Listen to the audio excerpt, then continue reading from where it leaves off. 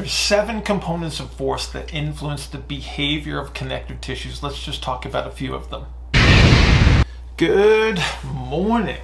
Happy Monday. I have NeuroCoffee in hand, and it is perfect. So, very exciting. New hats arrived over the weekend, so I'm off to a great start on a Monday. We had a bunch of discussions on iFastU. Actually, it's an ongoing discussion on iFast University in regards to yielding and overcoming behaviors of the connective tissue. So I would lean into that one a little bit and flesh out some issues. There's a lot of stuff that's capable of influencing the behavior of the connective tissues. One of the things that we want to start to recognize is that this is something that the nervous system is not involved with, and it's actually important that it's not. The nervous system's a little too slow in many of our movement behaviors, and so we have to rely on the behavior of connective tissues, and so the connective tissues are viscoelastic, so they alter their stiffness and behaviors based on these 7 components of force. So we got magnitude, location, direction, duration, frequency, variability, and rate, all influencing this connective tissue behavior. And so because the viscoelastic tissues behave as they do, they smooth out movement, they deform based on their inherent stiffness, and how much energy is stored and released will also amplify and dampen movement. And so if you've ever read anything that's associated with like stretch shortening cycle, you'll get an idea of how some of the tissues behave, but we want to start thinking about all of these tissues behaving the same way. And like I said, it's going to be based on degrees of their inherent stiffness. So I got a couple of examples here. So I got a couple of bands. I think these are from Elite. If you guys need to get some bands, they're Elite FTS. But you can see the difference in stiffness in the 2 bands. And so both of them are deformable. The thicker band is going to take a lot more force to deform, but it's also going to release a lot more energy than this band. But this one actually can move quicker. So we have to kind of look at how all of these tissues behave, and we can influence them differently based on the context in which we are applying forces. And so let's talk about the influence, or the combined influence, if we will, about magnitude, location, and duration. So we don't talk about duration a lot. I talk about rate a lot because I think it's very easy to see. And then I've got this really cool little representation with my silly putty that I've done a bunch of times on some videos. And silly putty's viscoelastic, so it's a nice little representation. So when I pull on this gradually, and I get this nice little elongation, but if I pull on it very, very quickly, then of course I get it to snap. So this behavior of this tissue is a good representation of how the stiffness can be altered. So when we think about the magnitude of the load, so the magnitude of the load is going to cause more deformation of tissues. And depending on where we apply the magnitude of load, those tissues are going to respond. So it's going to be very contextual. So for instance, if I need to deform bone versus say fascia or a tendon, it's going to take a lot more load or force applied to get this tissue to deform. So I can actually target the skeleton under many circumstances, I should say. And so we'll talk about here in just a minute. If I think about duration, the longer I apply a load to a connective tissue, I will get a stress relaxation response. And so I can actually promote more of a yielding action, if you will. And so if we look at a couple of examples, if I took an overcoming static squat, so what we're seeing here is a squat where we're pushing up into the pins. So the rate of loading is very, very quick. So I'm promoting a lot of stiffness through the system. The force application, because it's a maximal effort up into the pins, the force is very, very high, and the duration, because of the effort involved, the duration is going to be short. So my connective tissues are behaving in a stiffer manner, which would be primarily an overcoming bias. So the action of those tissues is biased towards overcoming. Now, if I change the context, so now I'm going to move into a yielding static position in the squat, what I will have is an initial loading rate will be very, very similar to the overcoming, but because the duration is a little bit longer, so I'm dealing with a little bit less load here, I can do this over a number of repetitions, and I can extend the duration of the exposure to the connective tissues, excuse me. So I'll get more of a yielding action. So I'm actually teaching the connective tissues to store more energy. And so if you look at the tendinopathy research where they're talking about extended isometric protocols to increase the amount of load on the tendon, you'll see this stress relaxation response, and you'll see how this yielding strategy will evolve. The box squat provides us another element where we can redirect the load to a specific location. So if I'm looking at a box squat and I'm actually deloading my weight onto the box, I'm actually reducing the amount of muscle activity that I'm using. And so what I'm actually doing is like I'm actually distributing that load now to the connective tissues, including the skeleton, which is very, very important, especially for your big, strong powerlifters or your offensive linemen, et cetera, that need these high force components, where we need to load the skeleton and release that energy for the highest forces possible. And so when we deload to the box, that's how we can direct the load towards very specific elements of the connective tissue system. And so we get a yielding strategy through the skeleton. Now, we got to really be careful with loads as far as how we're doing this. And so this is one of the reasons why you might see the difference in the loading strategies for box squats depending on the qualification of a lifter. And so a less qualified lifter will use a higher percentage of their 1RM in a box squat to create this yielding strategy because they need more energy, a certain amount of energy, I should say, to deform the skeleton. And so it's just a higher percentage of their 1RM. As you get stronger and stronger and stronger, that percentage drops because I only need so much load to deform the skeleton. If I increase the load too much, I deform the skeleton too much, I create too much of yielding strategy, and I don't get any recoil off the box, and so I lose that element of explosiveness where I can store a lot of energy, but I can't release it unless I use the optimal load. That's why you see the percentages going down. So again, for a less qualified lifter, maybe it's 70% of 1RM on the box squat. For a very high qualified lifter, it might be 45 to 55% of 1RM. I would go to Louis Simmons' West Side articles on this because, again, a brilliant strategy. They did it through observation. But I think that we can actually look at this through the connective tissue behaviors as far as strategy is concerned. So I hope that gives you a little bit of information or a little bit of an understanding about this yield and overcoming action in regards to the connective tissues. If I didn't answer a question for you, or if you want to go deeper than this, please go to askbillhartman@gmail.com, askbillhartman@gmail.com, and I will see you guys tomorrow. If you're a power lifter, is the reverse hyper a possible solution for your back issues? Good morning. Happy Tuesday. I have Neuro Coffee in hand, and it is perfect. I'm crunched as usual. Tuesdays and Wednesdays are always busy days, so I got to dig right into the Q&A, which comes from my friend Charlie Reed, and Charlie has a really good question. He's been paying very, very close attention, and he is on point. He is asking a follow-up question from last week's Coffee and Coaches conference call where we were talking about lumbar flexion and squatting. And he says, more specifically, I'm curious if you suspect that powerlifters find benefit in the reverse hyperextension exercise because it attempts to create some of the mechanisms that I've described from being able to deep squat, such as counternutation, posterior expansion, stimulating blood flow from the bone above and below the spinal disc, and more favorable cellular adaptations as far as maintaining disc health. So this is actually a really, really good question because, again, there's certainly some elements of powerlifting that are going to challenge maintaining some elements of health, because we're dealing with, if we made a problems list, you got high levels of compressive strategy to lift heavy things, which again, we want to minimize the expansion strategies, because the minute that we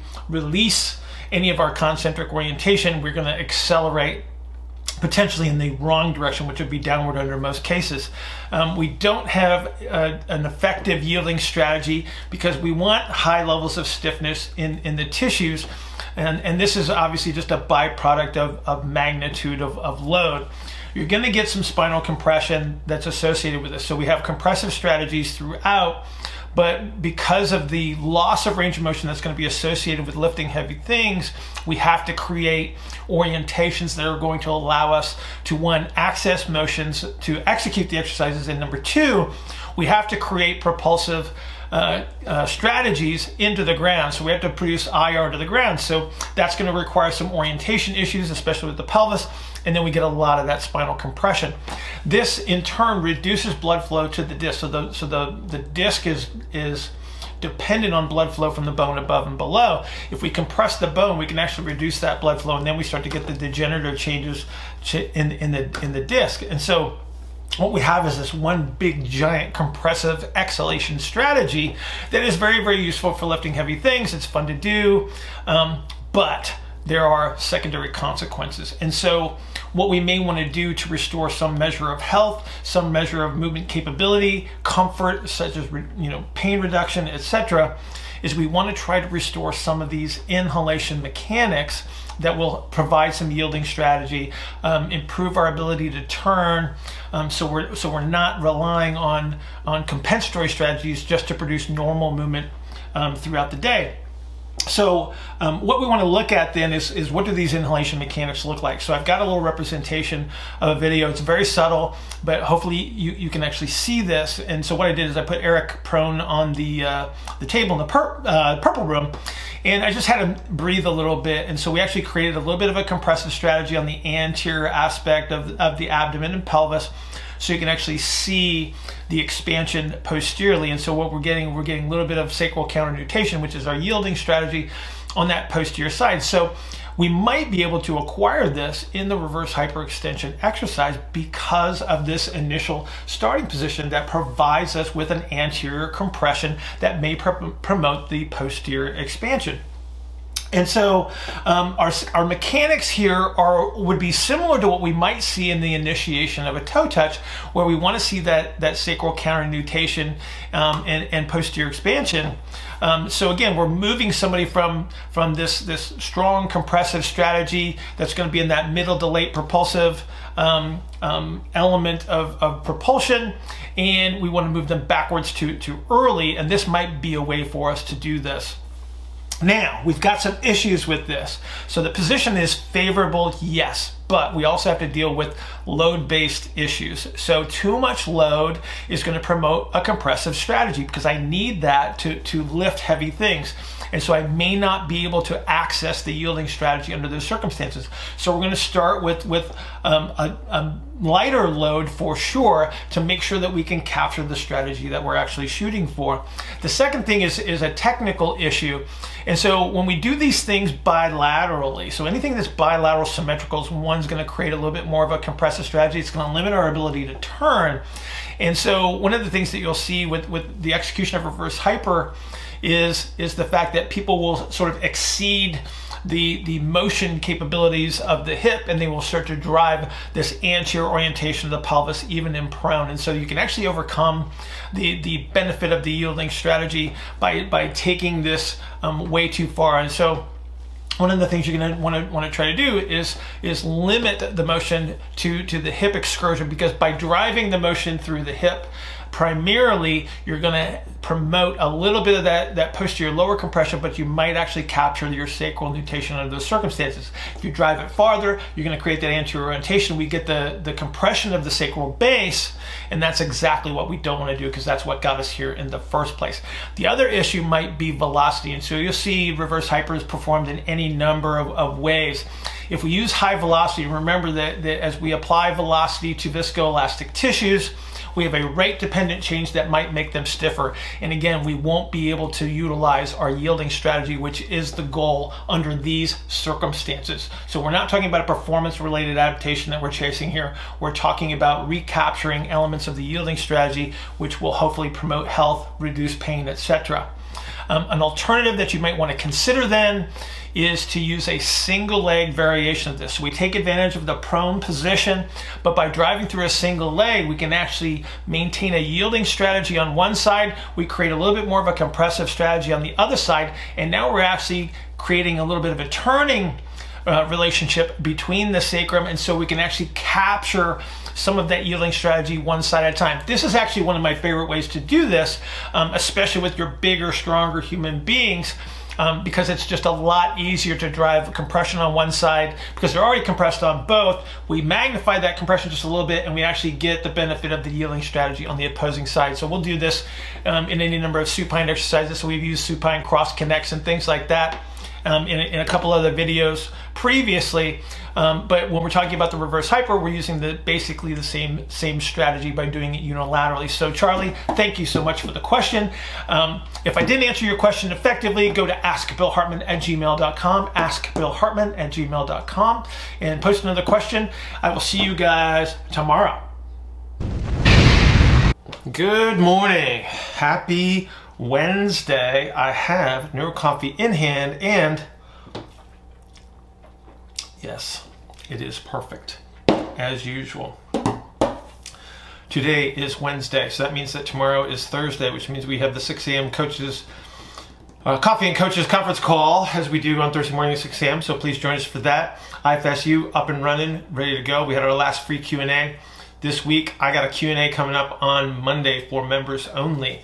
So that's going to be kind of exciting, and then the content is going to start rolling out, so make sure you get signed up for that. Okay, so I got a cool question about some squatting comparisons that I think will be useful on many levels, because we're going to talk a little bit about the overcoming and yielding actions that tends to be very, very confusing for some people. And so let's dig right into that. And so this comes from Sandy. So that's big S, small a, small n, big D, Sandy.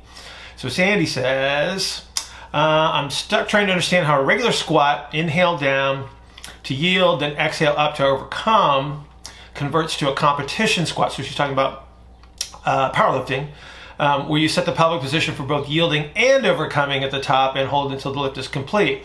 When inhaling at the start to get tight, counter-nutate the sacrum, which isn't ideal for overcoming at the bottom. How would you coach that? The pelvis.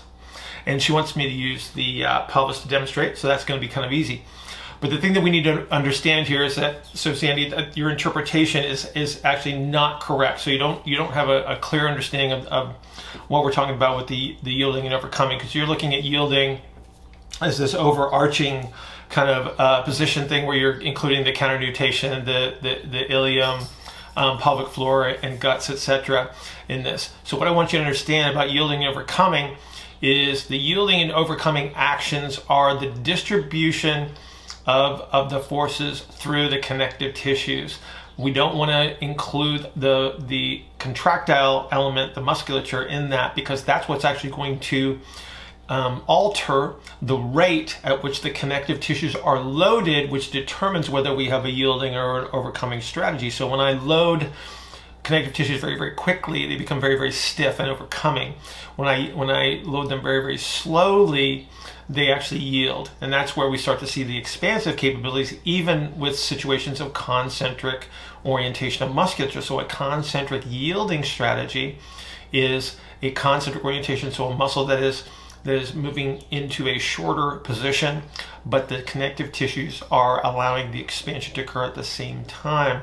And that's how we distribute some of these forces. So right away we have a little misunderstanding that hopefully that explanation is going to help. Now, let's compare two squats. So you mentioned what we would consider a traditional, maybe like a body weight squat or something like that.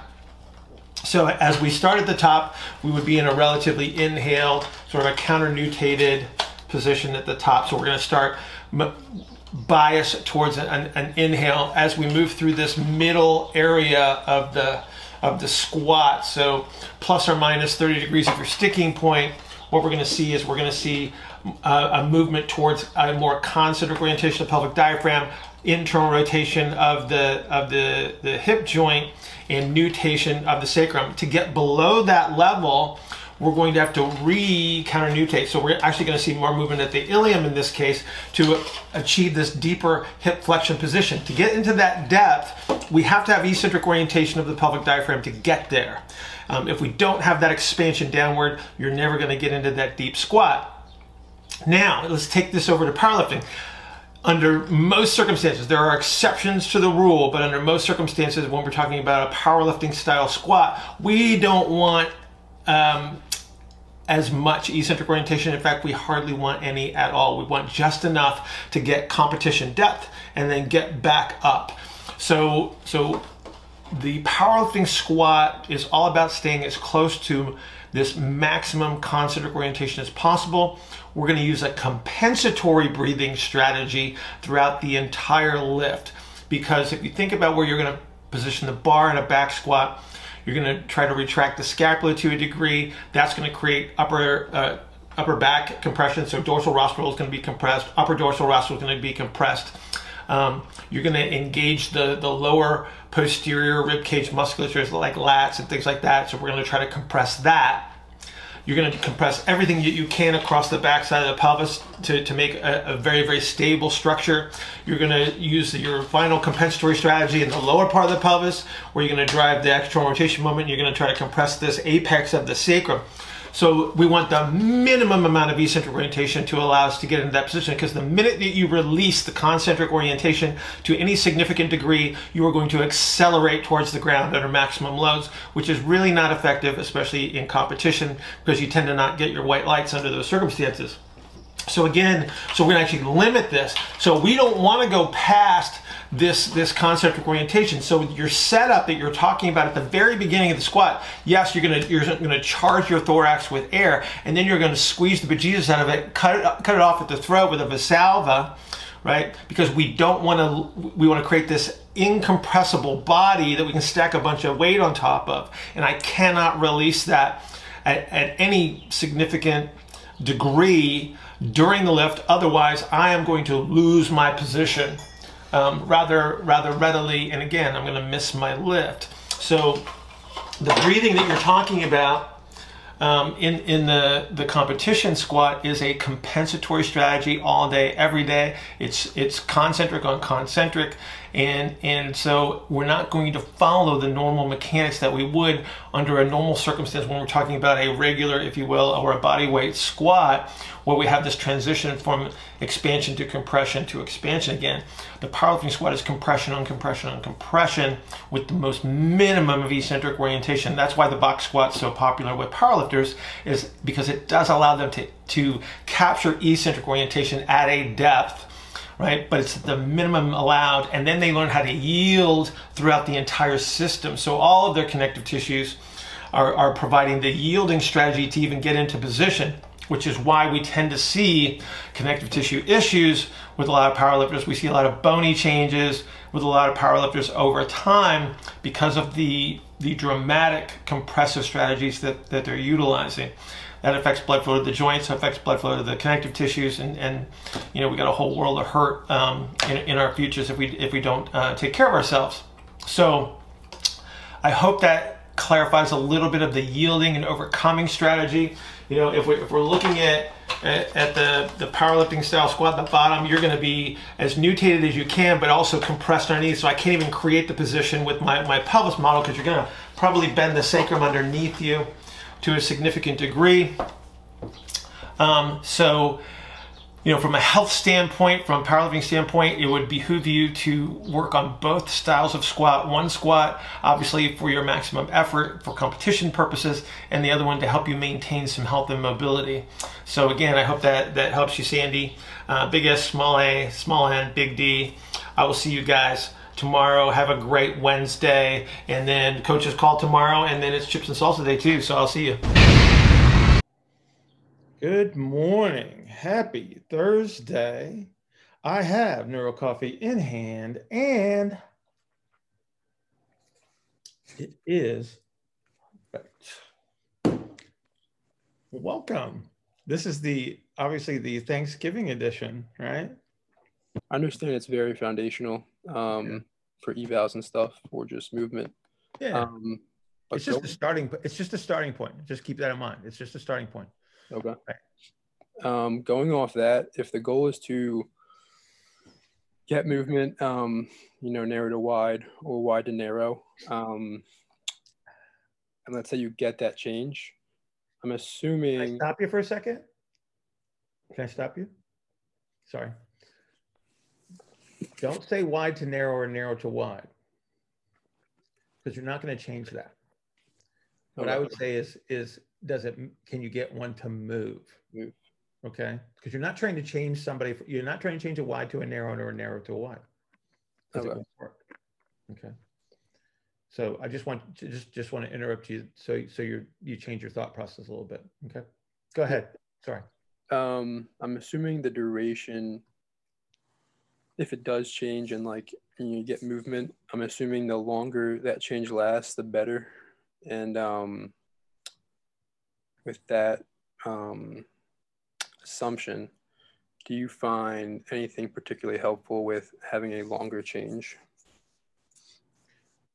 Well, the longer the change, obviously that represents the potential adaptability, right? And so just give you for instance. So we got a guy that's 6'3", 300-pound football player. He doesn't change much, right? Because one, we don't want him to change all that much. And so because it's a performance related adaptation that we kind of know it's going to be somewhat restrictive on certain elements of movement. When you're talking about, say, the rehab mode where adaptability is the primary concern. So we're trying to get as much adaptability into the system as possible because we don't know what's wrong. We never do.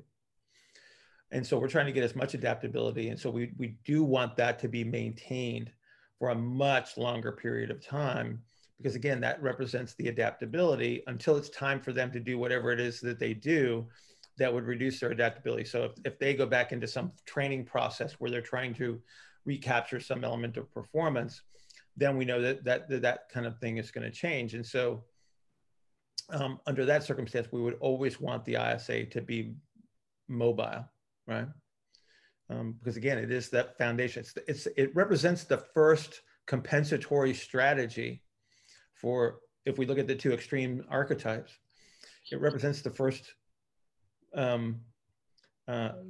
compensatory strategy. So that's what stops the ISA from moving, is when the diaphragm has a limited excursion. And if I can't move that, then I know that the rest of the stuff isn't going to move with its full relative capabilities. I figured. So with regards to the performance aspect, I know we've spoken about that multiple times, so my question is, we're trying to evaluate these kind of KPIs to see if that person has pain or has some sort of movement related issue. Yep. We're trying to evaluate the whole system to see, okay, well, what do they potentially need more of, or, trying to figure out why that's happening. Right. Now, as you're saying, everyone has their individual kind of sweet spot. And I find it, obviously, I think the way that I see it so far is that, because I've been playing with that in the past few years, and it takes a long time to really develop that, like a lot of exposure to that person, personally at least, to find, okay, this seems to be their sweet spot. This is kind of what they need. Yeah. Have you found a particular way of doing this, either of saying, okay, well, how are we going to correlate your hip range of motion with your sprint mechanics, or with, in order to have an easier time figuring this out, figuring what are their KPIs, what's that spectrum? Like Dan Pfaff would always talk about the spectrum of this is where they perform well, and outside of that, no good. Right. So how do you go about figuring this out over time to say, okay, this is what this person needs. Those are the KPIs. Okay. You're married, right? Yes. Okay. How did you figure out that she was the one? Well, a lot of exposure. Yeah. Right? Yeah. Yeah. Or you go on The Bachelor, right? The Bachelor TV show. And then that's how you find the right one, right? You just weed them out. Okay. No, it's exactly the way you describe it. And everybody wants to like a shortcut process. And the reality is that you kind of got to get to know this person. How do they respond to certain elements? if you're dealing with the pain issue, obviously you have to induce enough adaptability to alleviate that first, right? And then you just start to superimpose the performance aspects back on, and then you monitor for the changes. You kind of know where they started, which is really, really good, because again, now you have a comparator from a performance aspect, and you say, you know what, if I get close enough to that presentation, chances are performance is going to go up, but that's going to be my indicator that I'm probably getting too close to, to where that they start to create their own interference. Right. But this is why it's hard. This is why we don't have great answers, or predictive capability, right? Because we just don't know. So I think that, you got to date your client a little bit, and find out if she's the one, right? I mean, seriously, it's unfortunate. It would be really nice if we had these hard and fast rules. Say, oh, when you have 17 degrees of hip internal rotation, that's bad. I don't know. Is it bad? What if it makes her faster? Right? But maybe, 15 degrees, and now you've got interference. How are you going to know? You measure a bunch of stuff. You create the adaptability to alleviate anything that is interference. And then you superimpose everything. You just bring them back, right? That's ultimately what the return to play process is, right? I don't think return to play is very special. Like, I don't even think we need a concept called return to play. We usually just call that training, right? It's just that where's your starting point? So if somebody's coming off of a surgery or an injury, right? They're just starting at a different place than somebody else that doesn't feel pain. But if we monitor them the same way, that's going to be the best way to figure out what is the desired outcome. Does the foot follow the pelvis when you're performing a hinge activity? Good morning. Happy Friday. I have NeuroCoffee in hand, and it is perfect. All right, we are back on schedule. And so we got to get busy today. So we're going to dig right into the Q&A. And this one comes from Mihail. And Mihail says, hey, Bill. Hey, Mihail. Can you please explain what's going on with the foot during a hinge? From my understanding, the bottom of the hinge, the pelvis, and the femur go towards IR, but the foot supinates into ER. Then, as this movement reverses, the foot pronates IR, but the pelvis and hips ER. Is that correct, or am I missing something? Well, this is actually really, really interesting. It's actually a pretty good question, because it doesn't appear to be as clear and clean as we would like, but the principles hold in regards to the iterative effects of movement, and as well as our transitions from inhale to exhale to inhale to ER to IR to ER states. And so let's break this down into some pieces. We'll talk about the theoretical representation first, so we have some frame of reference to work from. We'll talk about the hinge part first. And so when we talk about the difference between like a hinge and a squat, if we're going to use that terminology, our hinge, we're going to assume that we have full excursion of breathing available to us before we initiate the forward bend into the hinge. But the hinge is going to bias us towards a nutated position of the sacrum. And what this allows is for the pelvis to move posteriorly as we bend forward, because otherwise, if we didn't counterbalance, we'd just face plant. And so we need to have some element of posterior expansion. So we get that in that posterior lower aspect of the pelvis. This is going to move the acetabulum towards an IR position. So we get an IR position at the hip. And then if we look on down the extremity, we're going to look at the knee. The knee's going to have to unlock, so the knee's going to have to bend, and that's going to move towards internal rotation as well. So we'll have a tibia that's internally rotating on the femur, which would be the position that we need for normal knee flexion. And then if we go on down to the foot, then what we'll see is a foot that will move from its initial inhaled position, if you will, which would be ER supination. It'll move towards pronation, and that's going to happen somewhere in that general vicinity of about 90 degrees of the traditionally measured hip flexion in the imaginary sagittal plane. And then obviously to come out of that, we would just simply reverse gears. So we're going to move from our IR position back to our ER position. Now, that's theoretical. So let's talk about reality, because the way that these things get performed in the gym tends to not be so clean. And so what we'll typically see is we'll see people moving into their so-called hinge patterns, like your Romanian deadlift would be a good one as a representation, is that most people are going to go past that theoretical 90 degrees of hip flexion, which means that we're going to move from our IR bias back to an ER bias, but we're also going to shift more load anteriorly. And so what that's going to do, when we talk about the forces down into the ground, we're going to move that foot towards its position of late propulsion, right? So as I would shift my foot forward, so the center of gravity is moving forward over the foot, what should happen is, like, if I was walking, I would be able to pick that heel up. But because we've got this posterior weight shift, the heel's going to get stuck to the ground. So I've got a foot that's moving into an ER position, but I also have a pelvis that's moving into an ER position. So I have a constraint problem that I'm going to run into. So as I nutate this and I start to flex forward, I get posterior expansion, but I can only expand so much in this direction.